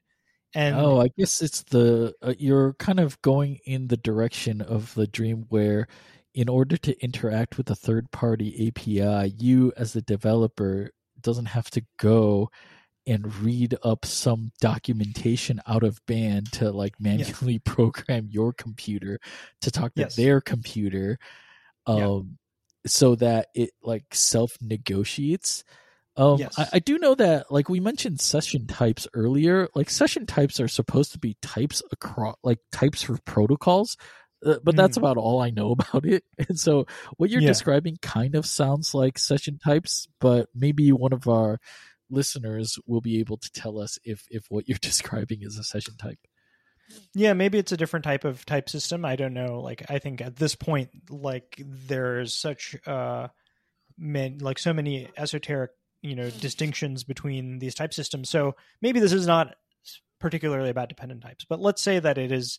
There are certain things that dependent types can do here, right? Like sometimes, I don't know if you ever had to implement like OAuth by yourself, like the OAuth protocol. It's like, oh, pass this thing and then take the result that you get from this response and then pass it as an argument into your next request, blah, blah, blah, blah, blah. And I'm like, yeah, okay. Even so using it as a library, like an existing library, is always a pain in the ass, because you're just like, this is not like the last time that I used this, and like I don't know, it's just, and then it's always arbitrary. Like whatever arbitrary decisions, it's never the same, and so you end up having to read a whole bunch of documentation and like read up on Stack Overflow to get the damn thing working, and that's just to like log in, and you're like, I haven't even started on what I was like, what this thing is supposed to do. Like logging in is table stakes, and I'm here like dicking around with this thing. I'm just so angry. Yeah, exactly. Yeah, and then after that, you have to interact with the actual API, which has its own semantics, right? Which are maybe even like poorly specified than the OAuth spec. And so, and this is for a programmer who is doing this manually, and you're reading documentation and making sure to get it all right. If we want to get to the point where we have agents that have self-negotiating protocols, self-negotiating interactions, this is a long-term interest of Alan Kay. He's like in his Hacker News thread, which I bring up at almost every episode. This is what he's looking towards. Sure, it's for the things that we talk about all the time, honestly. So this is one of his he's moved on past small talk. Everyone asks him about, how can we get small talk and whatever tools for thought more popular, and he's like, I've moved on to like self-negotiating agents. But yeah, I mean, I think that in previous episodes we've talked about how AI agents could be self-negotiating by reading documentation and understanding the semantics of the system. But here, I think maybe dependent types. If you had some type of dependent typing that could be exposed at a protocol level, then that could also simplify things. So then it would be like you declare invariance of what it takes in and what it comes out. I guess yeah, I mean, yeah, like it seems conceivable. I mean, if you stretch it a little bit, because like you can, like if instead of the types as types, you can think of them as declaring some sort of state machine with transitions for a protocol, then maybe I guess how would you ask and traverse that? Are you picturing something like HATOS where the traversal is universally understood, but the states and like the next states would all be sent along in the protocol?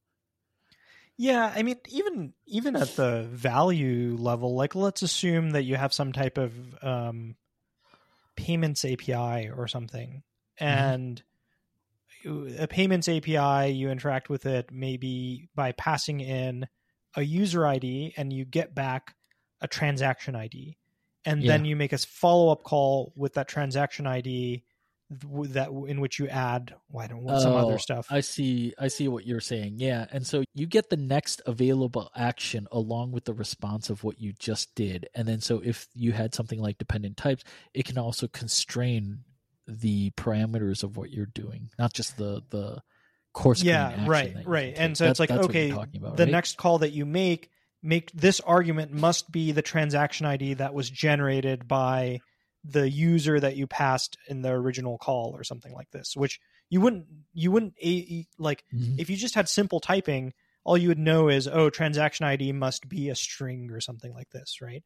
You have no idea this could be anything. Yeah, you don't know what range it should be, right? And so that could change depending on like whatever HATOS state that you were in, right? Right. And so, yeah, with dependent types, you can say, well, this must be this value that was derived in this particular way, right? And then it would be a valid request. Otherwise, it won't be. And so, like HATOS, right? In the absence of this, you have no idea, right? Like, what the hell identifier should I pass here? This can be anything. Whereas here with dependent typing, it helps you maybe reason about like what would be a valid value.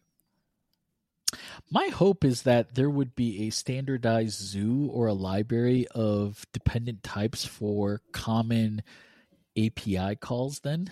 So like instead of like a different semantic for searching or posting something, like even like ActivityPub, right, that we covered recently, if you had similar semantics, then you could just use that mathematical semantic and just apply it across the board, across any API, because that's kind of the standard that people have adopted to. So like, right. And maybe even better if it worked in DevOps too, that same idea that you can, like, for some sort of job to be done that we often do, like if I want to search through some third-party API, like there's a common set of math objects in the same way that we have like functor maps and applicative maps for like monads. Like those are common interfaces and mathematical objects for those things. Like we have something for like common API actions that you could take, then you could apply it across the board for any API. And so then maybe documentation would actually go away because it would be known what sort of operations you could take against an API, because it would be self-negotiated and self-discovered.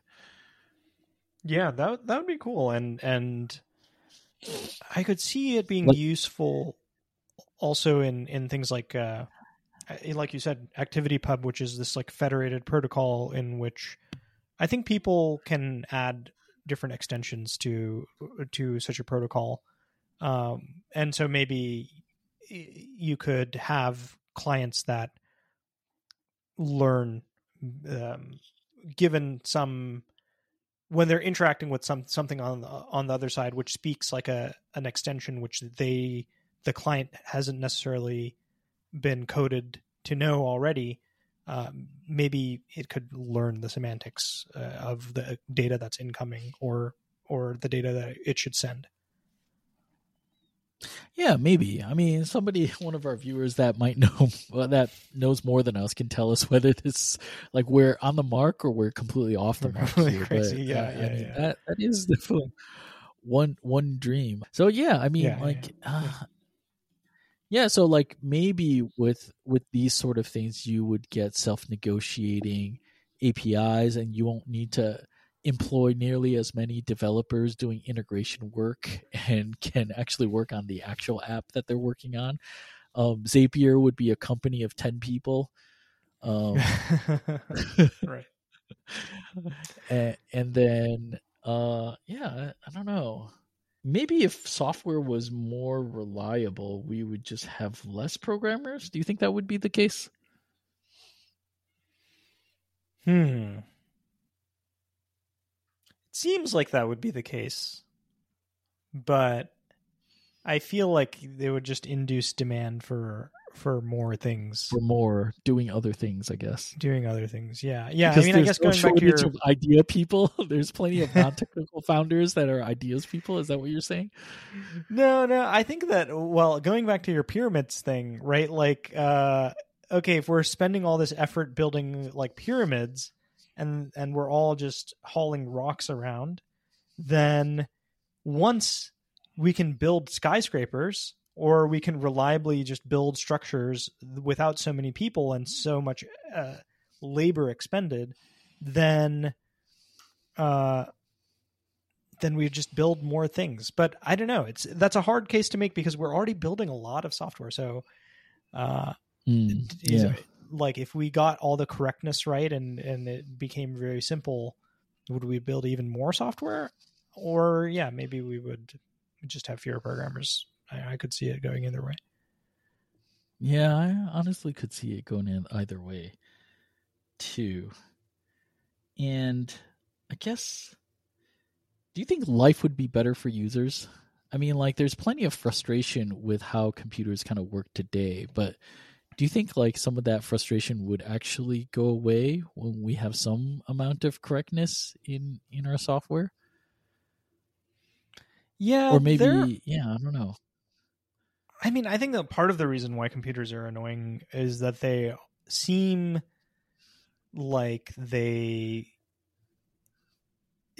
think a lot of end users feel really stupid because they can't get things to work. But it's not that they're stupid, it's that the programs are stupid. And people who know about computers are able to be like, oh yeah, the program is being stupid. Like, we're just going to restart it. Or like, oh, it was stupid in this way, and we just have to like get it back into the way that it was before. But I think that I think most people don't have that mental model, and so they feel very frustrated by software. And so, yeah, I mean, I could see that it's like it would improve things a little bit of the user experience, but I do also wonder whether it'd be a huge step change, because the things that I'm thinking about are like, oh, you have to restart your Wi-Fi because it randomly stopped working, or you have to restart the printer because you sent a print job and then hit cancel, and then now it's like become unresponsive or something, right?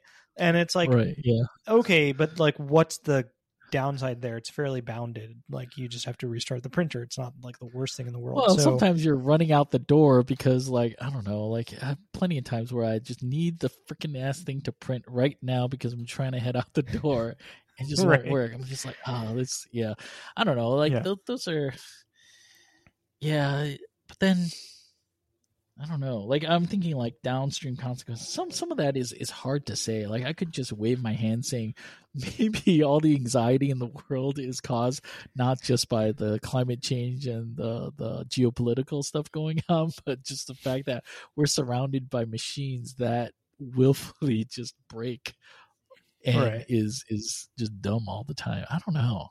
That's all hard to say too.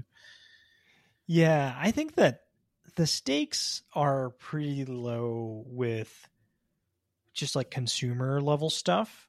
I would say, like, I would say that it's probably the when it comes to consumer level stuff, it would be the distributed systems of the people that are maintaining those things that it would be the most beneficial for. But then, are you saying there are other classes? I'm guessing. Yeah, I mean, I think just like we already talked about it, but just like in terms of security and running distributed systems, like you said, those are the ones where they're kind of behind the scenes, but you want to make sure that they're right. Otherwise, you end up with outages and data loss and whatever other types of issues. And I think people do care about those. They might not view those as like, oh, that was a software problem, and now my life, like, they might not be aware, my life was affected by software bugs, and correctness would have helped that. But they do feel the consequences. So if you can't tell, I'm like taking stabs in the dark, but I think I was trying to think of like, if this thing, like if we get correct software and stuff, like what happens as a result of that? Yeah. What would happen? What would happen if we got a lot of if all software was correct?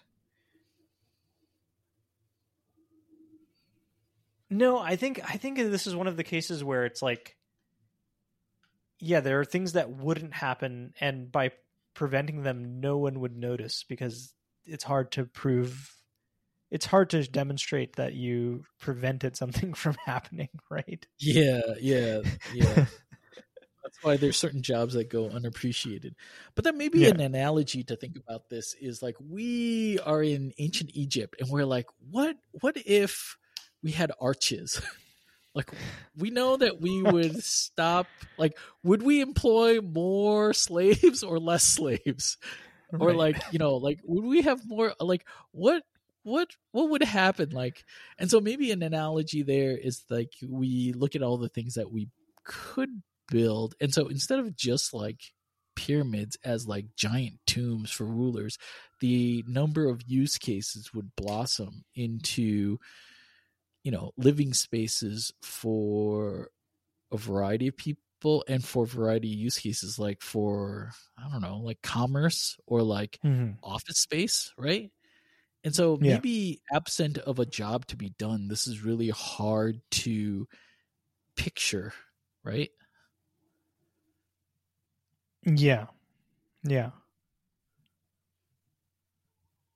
But I guess that's as far as I can go at the moment, in some way to think about like what would happen if software was mostly correct and could check itself at compile time. Yeah. Like you would get new stuff that you could do with more ease. Yeah, but it's very hard. It's actually really hard for me to imagine what, because it's actually so far from like my experience. Yeah, yeah. Well, also, it's kind of like, to draw the analogy again, like we're in ancient Egypt. We're like trying to imagine a skyscraper. Like Yeah. office jobs don't yet exist, and we're like, why? Like we can't imagine like why somebody would want to build a really tall building other than maybe for worship, right? Right. Right. And so like we're like, oh, so people in the future are going to drive to this building to go up the stairs or like the elevator, if they can conceive of an elevator, and like Right. sit there for 8 hours a day at desks, and in the mid 1900s like write on pieces of paper or type on it or dictate to somebody else to type. And Yeah. nowadays it's like computers like Yeah. sitting there. Like it's just a little bit hard to conceive. And so what we're missing, I think, is kind of the job to be done of the future. Like that, it's tied in with like something else. Like if we had some idea of like how people might live in the future, then maybe we can conceive of how like the new kinds of software we can make correct by construction, like what that would enable. Mm-hmm. Mm-hmm. Yeah.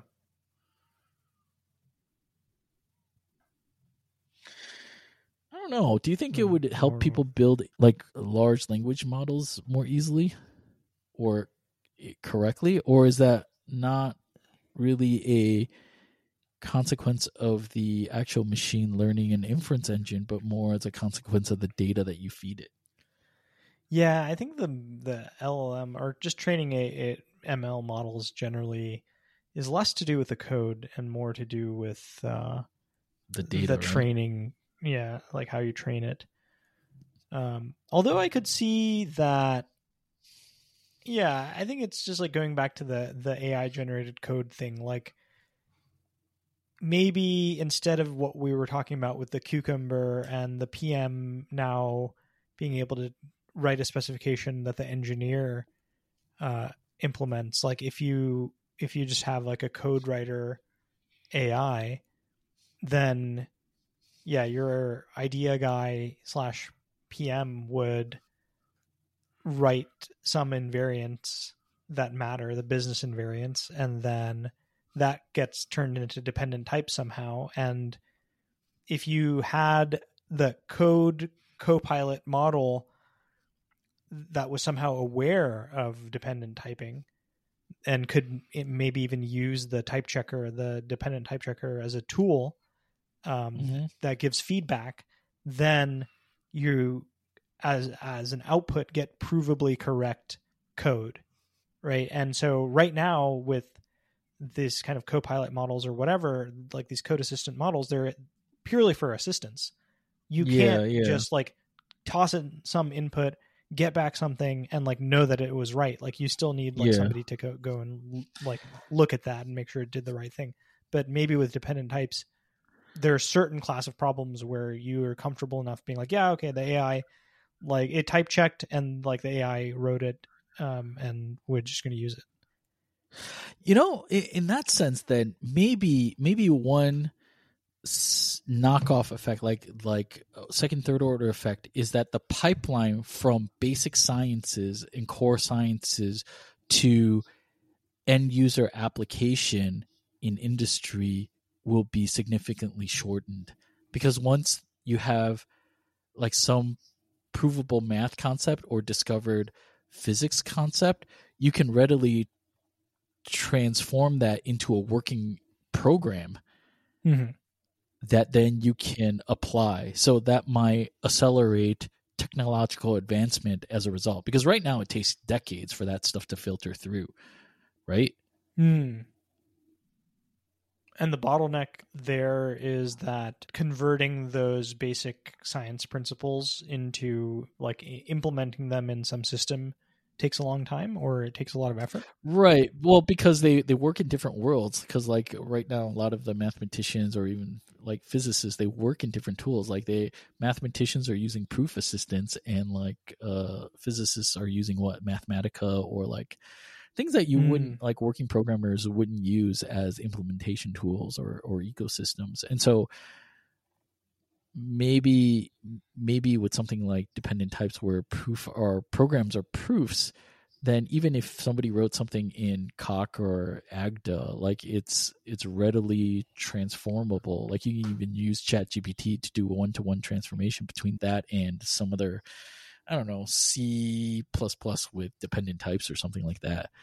And so the pipeline between basic science and industry implementation would be much shorter, and so that would accelerate like technological advancement. Maybe that would be like maybe that would be possible.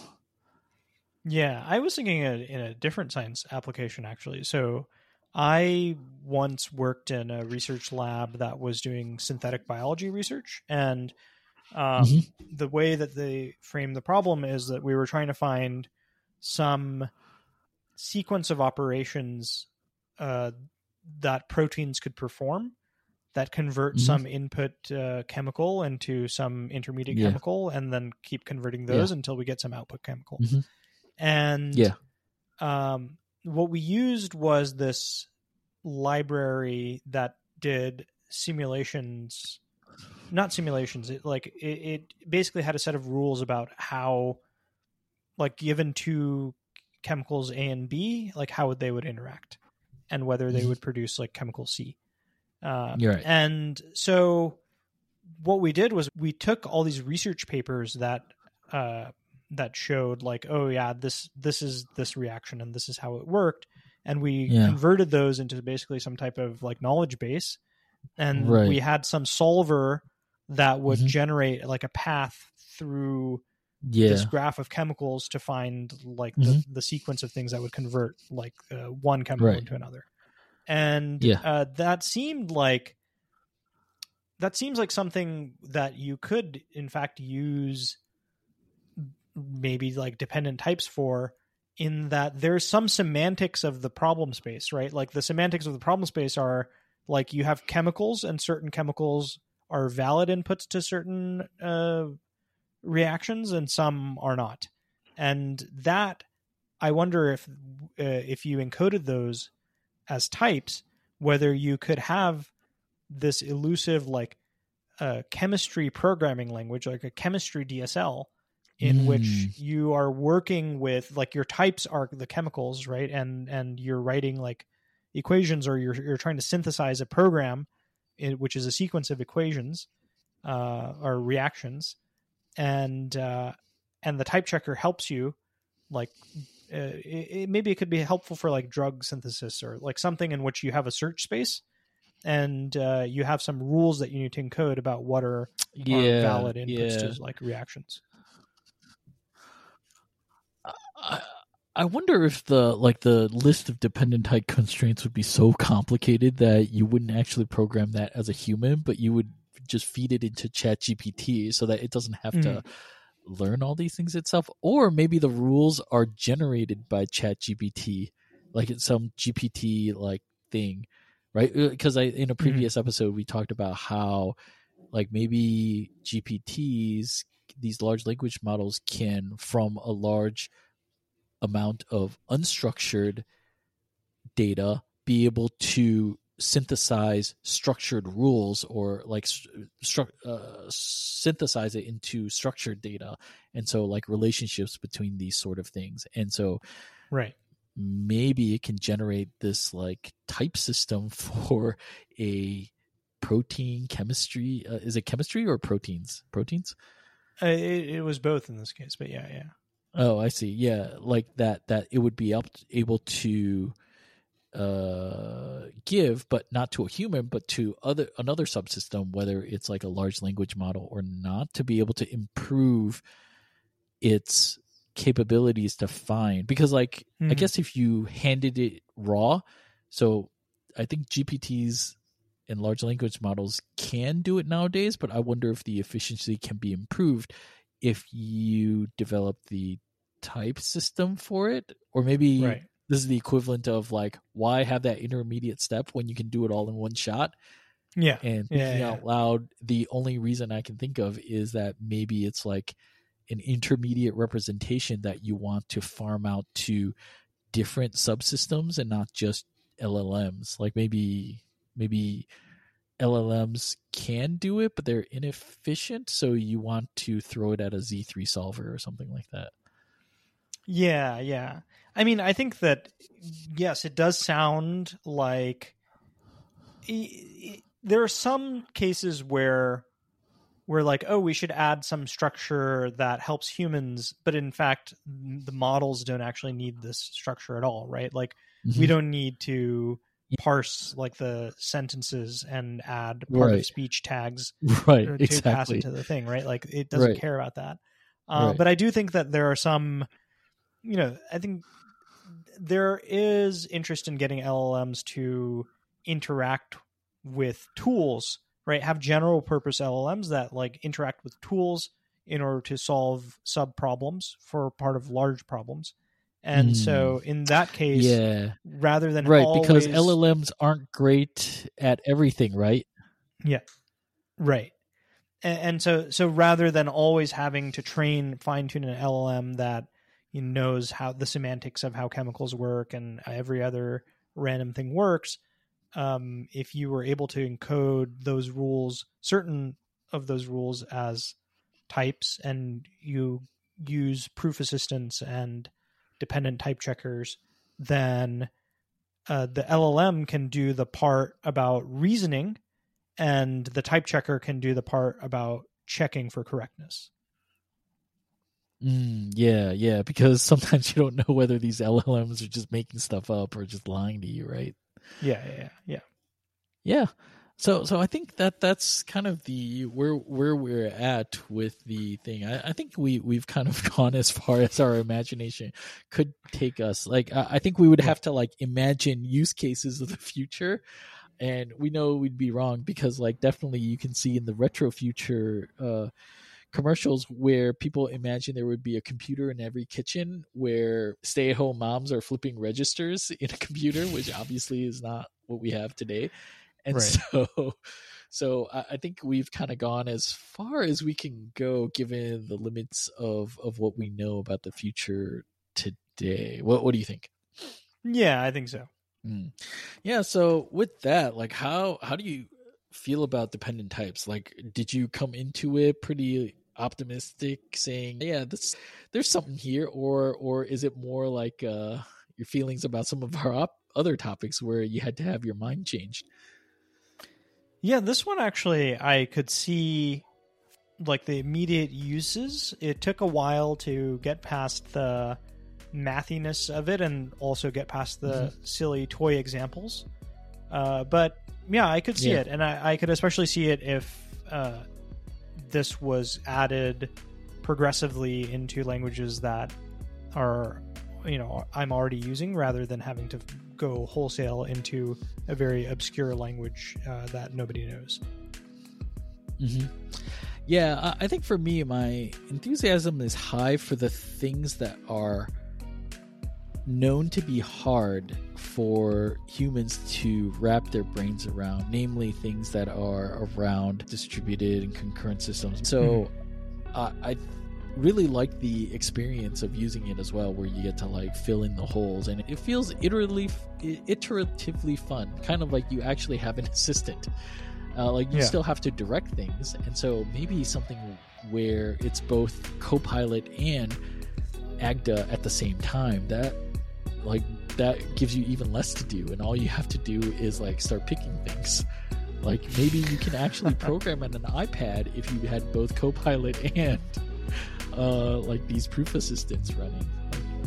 So that would be interesting. So yeah, with that, I would say my enthusiasm and optimism is in fact out of this world, but it would have to be a very slow rocket, because I think even 15 to 20 years later, I think we'll start to see adoption in mainstream programming and programming languages, because this stuff definitely moves slow.